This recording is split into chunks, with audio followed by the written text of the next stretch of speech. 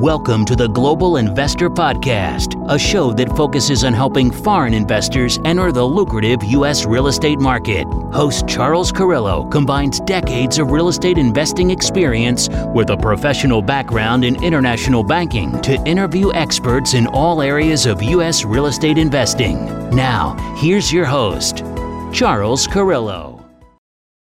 Welcome to another episode of the Global Investor Podcast. I'm your host, Charles Carrillo. Today we have Dan Pepper. Dan has been a multifamily real estate investor for 12 years.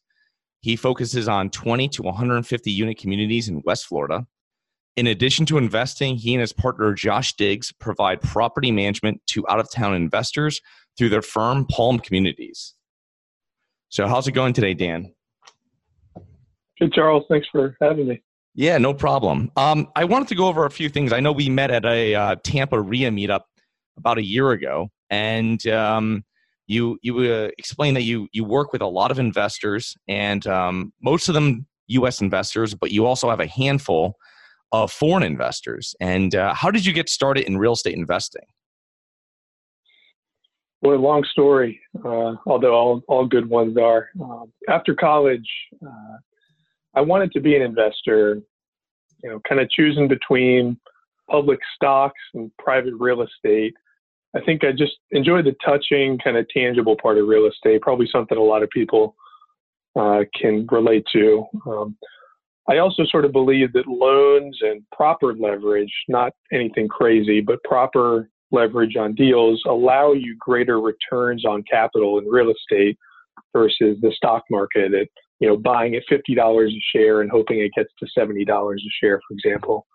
But I was green. I knew I would probably lose a lot of money in real estate diving straight in as an investor. So I wanted to kind of cut my teeth either as a loan underwriter, I guess kind of understanding that I could either sort of understand how loans, lenders, banks, private capital, how they think and decide about providing sometimes 70, 80% of the capital needed to buy real estate.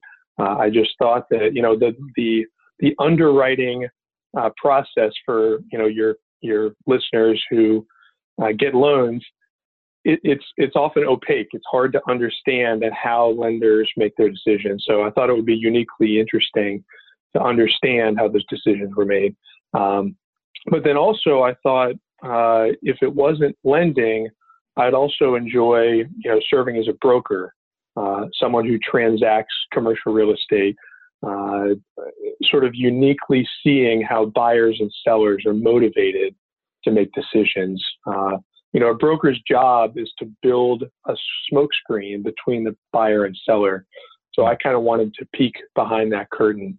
It just so happened that I was able to connect on the brokerage side with a great company, Marcus & Millichap, that I'm sure many of your listeners know. And just a good example of sort of what I mean, that I wanted to understand the process behind things. On the brokerage side, a great example, when you're a buyer, going to buy property, a broker will tell you they have 10 offers on the table. What they won't tell you is that 5 of those offers are lowball, 4 aren't really qualified buyers. So, at the end of the day, you really only have one competitor. So anyways, that kind of allowed me to think that when I was an investor down the line, I could understand the process better.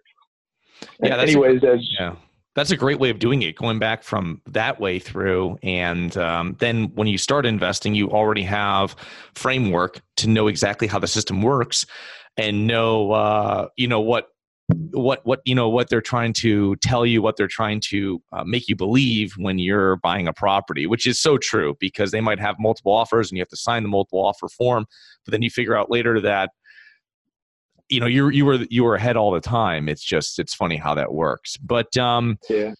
So you had a couple different projects I know you were working on with other investors, and one of them was very interesting here. You helped a group of Venezuelan clients take a 48-unit property completely through the business plan, from the purchase, the renovation, the sale, which is very interesting because normally you will find the investors that will bring you on later or bring you on during the process or bring you on later during the process once they've already made a mistake or done something. So how did that go? They purchased it and you knew of them beforehand? Yeah, so just quickly, the bridge the gap here. So when I was at Marcus & Millichap, I was focused on office and medical kind of healthcare properties. But as you and many listeners know, Marcus is a huge multifamily transaction shop. So I kind of got the multifamily bug, and I started buying some small multifamily properties while I was still at Marcus. I realized that in the long run, brokerage wasn't for me. It's a very cutthroat field. I much more enjoyed kind of, relationship building, because brokers build fantastic relationships. But anyways, I went out, started doing investing full time, bought a number of small multifamily properties, fixed them up, sold some. And in the process, we started managing some of the deals that we were selling. So we had a 16 unit that I sold, and I started working with a partner, Josh Diggs, who's an awesome investor, super creative guy. And we started realizing that we could kind of put our talents to managing. So we sold a 16 unit to a buyer who needed a management company. He interviewed a bunch of companies, didn't really like what he found. And so he said, hey, can you guys stay on? We kind of did it as a favor to him and started managing some other properties he had. And then just sort of organically through referrals and word of mouth, we don't advertise at all. We started managing now about 500 units. So in that roundabout way, to get to this 48 unit that you're mentioning, so it was actually a Marcus transaction. Marcus & Millichap sold a 48 unit in Tampa to a group from Venezuela. Mm-hmm. They were new to the U.S., and I think in many ways new to that size of deal in multifamily. So Marcus had referred us because we had done right by a couple clients of theirs on the management side. So we came in to kind of help the folks through the buying process, through the rehab and value add process, and then actually ultimately they ended up selling it. There were a lot of lessons to be learned, but it was a good deal for them. Just to give you some kind of example numbers, the group bought the property in 2016 for about $3.3 million. And frankly, it was a low cap rate. In other words, the return to them was quite low. Over 2 years, we did a pretty heavy turnaround on the property. Great example, my partner Josh was there on Christmas Eve for a police raid of a drug dealer's unit. We had some serious folks to clean out of the property there. So over the 2 years, we were able to kind of reposition the property, do some light rehabs and renovations to the interiors. And we ended up raising monthly collections from about $29,000 a month to about $39,000 a month. Applied to a cap rate, that adds a lot of value. The owners ended up selling it in 2018 for just about $4 million, which was around a $700,000 gain over a 2 year period. So it was a good foray. Lots of lessons to be learned, but I think at the end, the clients were very happy to make a good return like that. What were obviously to make money, but they did a 2 year hold. So obviously they are appreciation investors. I guess they didn't really care too much about the cash flow. Is that what their goal was when they went in? Yeah, exactly. I mean, I think in its simplest form, you and your listeners and partners know that at a very high level, when you buy property, you can either spit off a nice steady cash flow sort of coupon clip return, mm-hmm. or you can reinvest that capital you get on the rents coming in to improve the property, and then your return really comes when you sell it. Mm-hmm. It's more the appreciation gain. So in this case, the investors knew from the start, we don't really need a great coupon clip. We don't need great cash flow. We're looking to build wealth and appreciate. And so they were able to reinvest the capital we were getting in rents to put toward renovating the units and ultimately selling it at a good price for them. What have they looked at anything else? Are they interested in buying again in Tampa or anywhere else in West Florida in your area? Oh yeah. They've looked a lot in Tampa. I think they have started to realize, at least certainly in the core markets, they actually live in Miami now.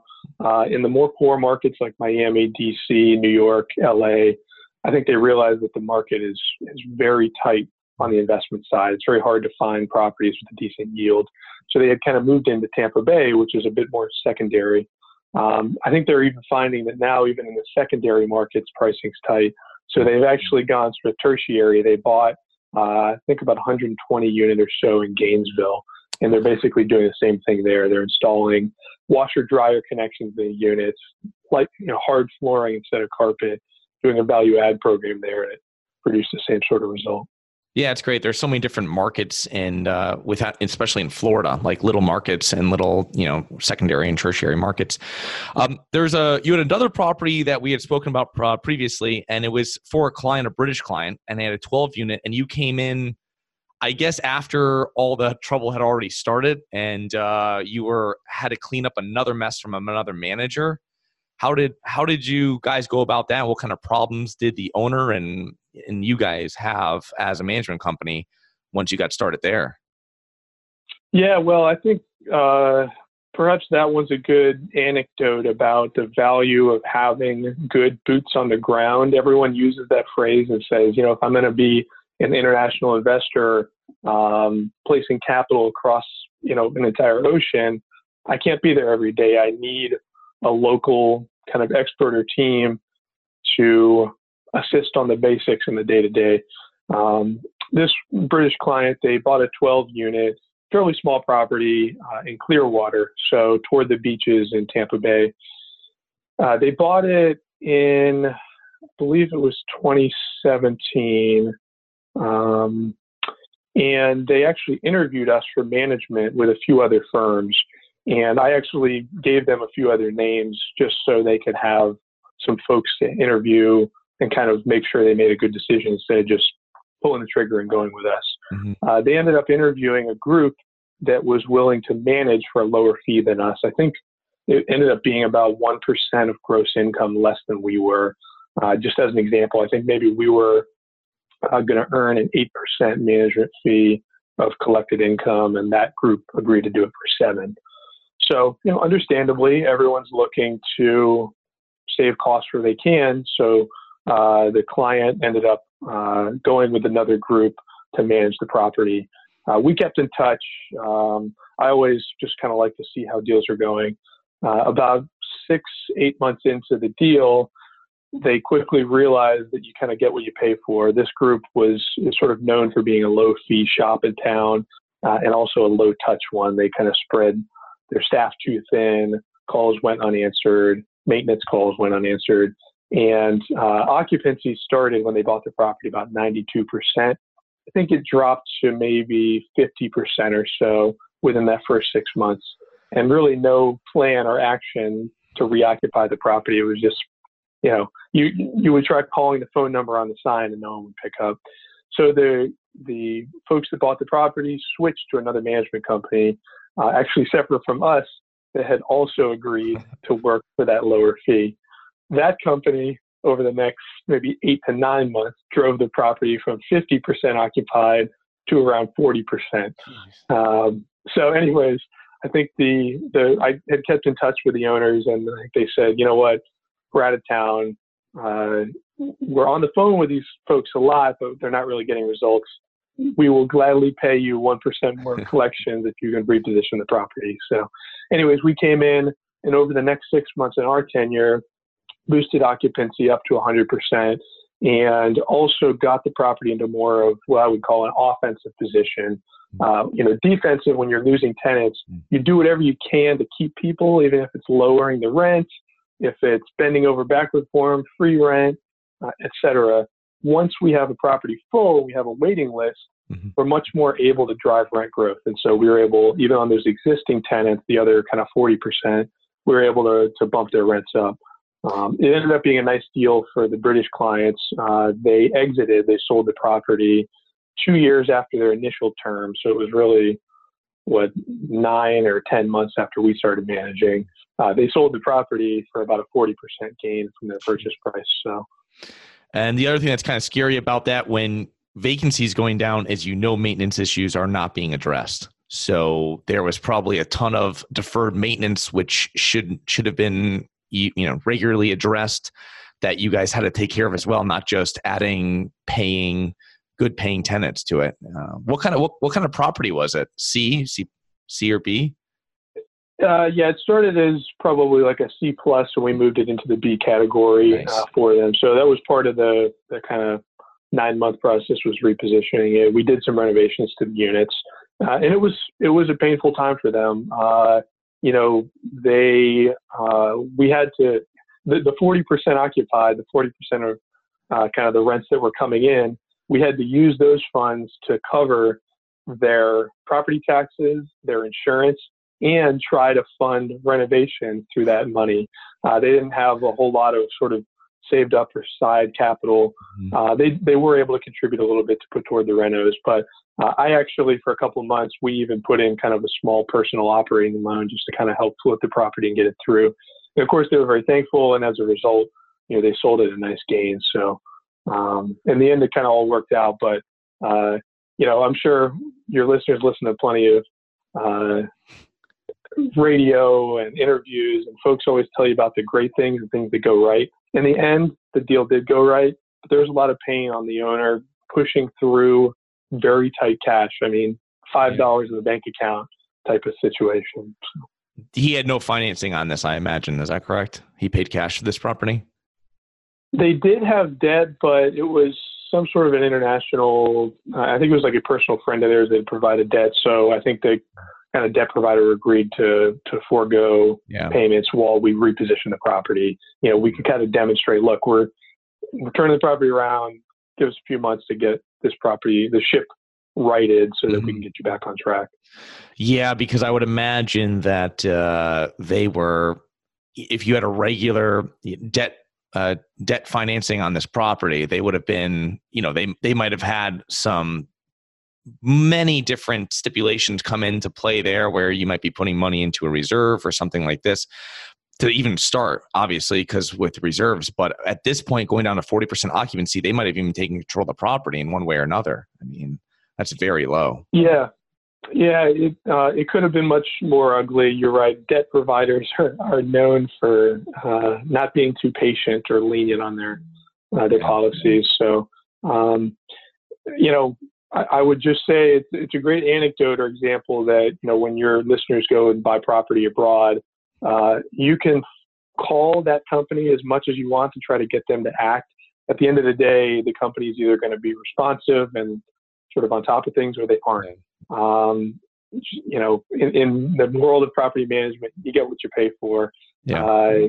I think a lot of investors, as they look at different markets, whether it's Texas or Boston or Florida, they should make sure when they're talking to local operators, get some testimonials, both from brokers and from the current management company's clients, to really understand how they performed in the past. Obviously, that's going to be a great indication.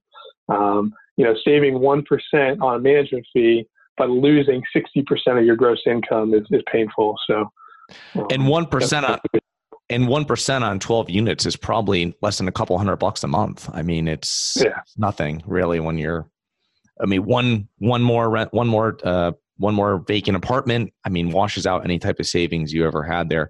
But referrals for real estate are definitely, mostly with any type of business, but especially with real estate, getting referrals for property management, financing, anything else it might be, is definitely the way to go.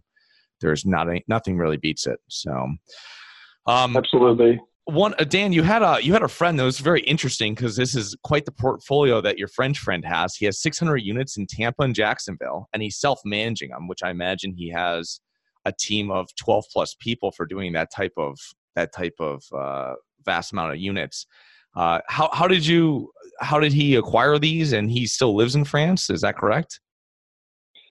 Yeah. So he certainly had an advantage that he started sort of compiling and acquiring properties around 2009, when, for your listeners that were investing in that time, deals were fairly easy to come by as compared with today, in 2019. So he was able to he actually bought a lot of single family and then some very small multifamily. Mm-hmm. So that makes it even more challenging. You're talking 600 units where you're doing a deed transaction every week instead of buying 100 units here and 100 units there. So But yeah, he just did it organically and naturally. He started in Tampa Bay, and then realized actually Jacksonville had a bit of kind of running room left on the single family side. So he really has built a nice portfolio that way. So you're saying that a large percent of them are single family houses out of all those? Yeah. Wow, that's a management feat right there. I mean, if he has a system in place and he's not even present, but I mean, buying him in 2009 is also much different than buying him in 2019 if you had cash. So. Yeah, exactly. So buying right certainly helped. And then he's a very hands-on guy. And so, yes, he does live in France. He actually lived in Portugal for a little while. But yeah, he comes here a lot. Like I would say probably once every month or two. Yeah. And he's built out a team. So we actually talked to him early on, hey, we're happy to manage for you if we can help. But, a third-party manager is not right for every investment group. Admittedly, there are some pitfalls to kind of shopping out your management. If you want a decision on every small detail of your portfolio, your property, a property management company is not for you, because we have certain procedures we have to follow. We have our license to be concerned about with regulation. And so you're kind of buying a management company's plan on how they operate property. If you have your own plan, which that was the case for him, Frank, he really wanted to run it his own way. And so he came out, found a couple of great kind of staff folks that he could hire. They were his. They answered to him. They set policies by him. And they, of course, then hired some folks beneath them. And, he's now built out a very impressive team. Yeah. The logistics on that must be something. I mean, that is just so many different doors spread out all over, I would imagine. But Dan, you were saying like lately you've been getting a lot of calls from Canadian buyers. And what type of properties are they looking for? And are they looking for straight appreciation? Because I was talking to some people in Toronto a couple of weeks ago, and they were telling me there's literally no cash flow in that market. So you're right, Charles, and I think that's what is driving a lot of Canadian interest. It's not so much the appreciation side. It's more that, look, like, I'm used to investing in Vancouver and I'm getting a 3 cap. Boy, Florida looks awfully appealing, even though it's a, 7 cap and they were, 9 caps a couple of years ago.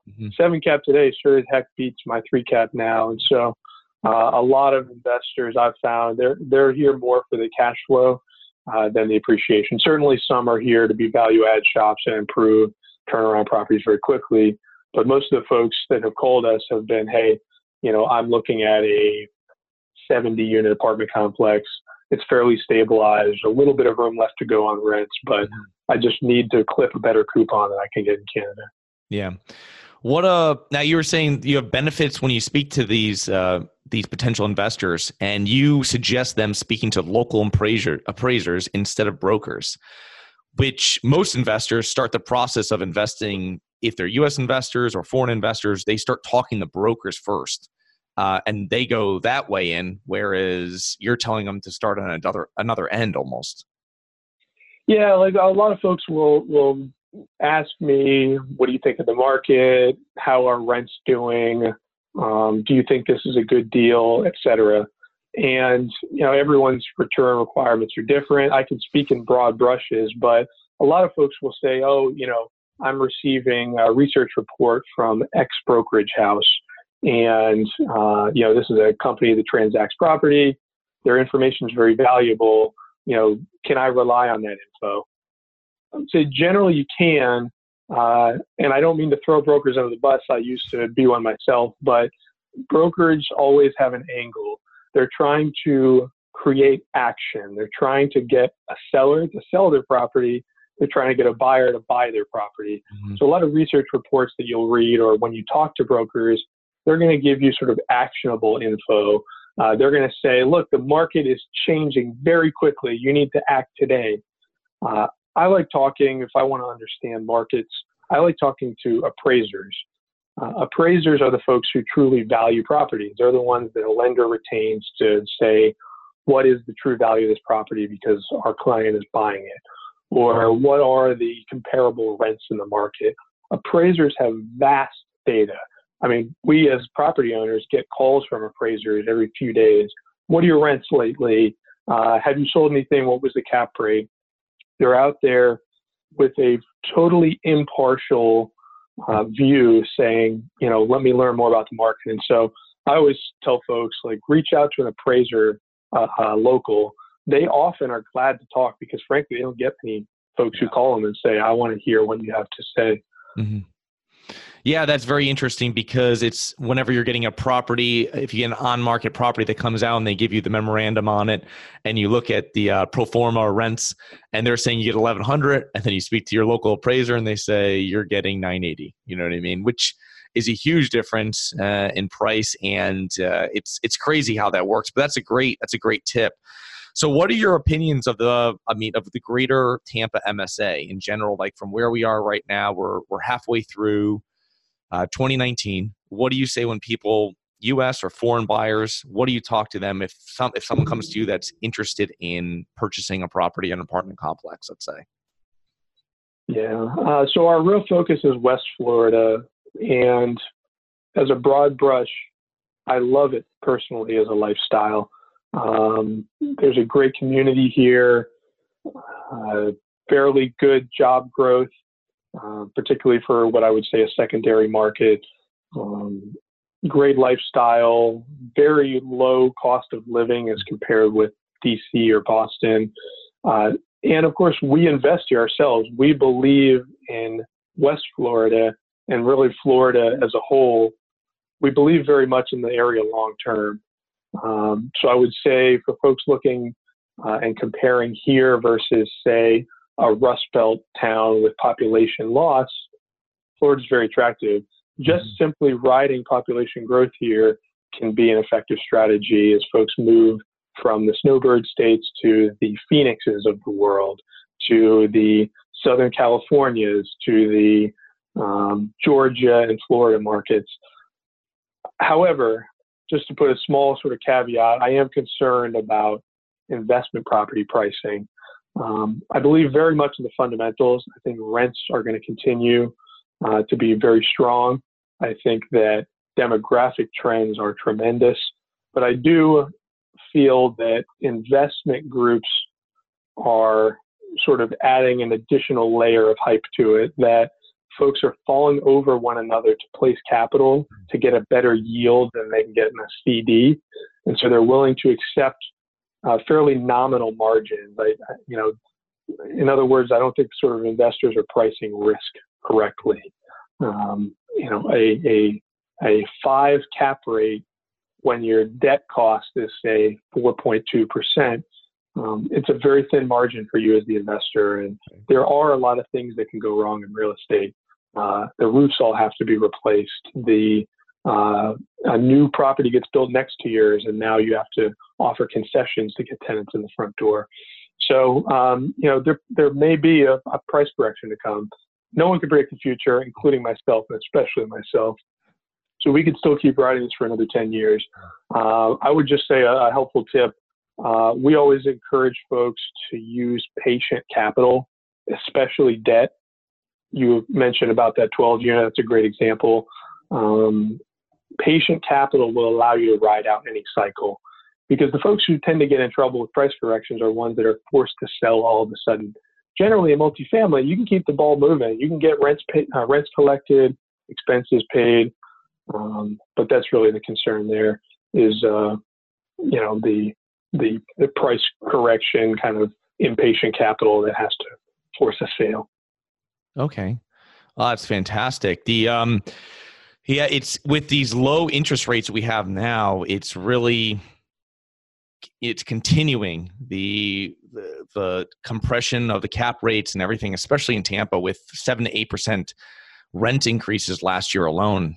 So it's just kind of crazy how many people are moving down into this area, and then also that there's just not enough inventory.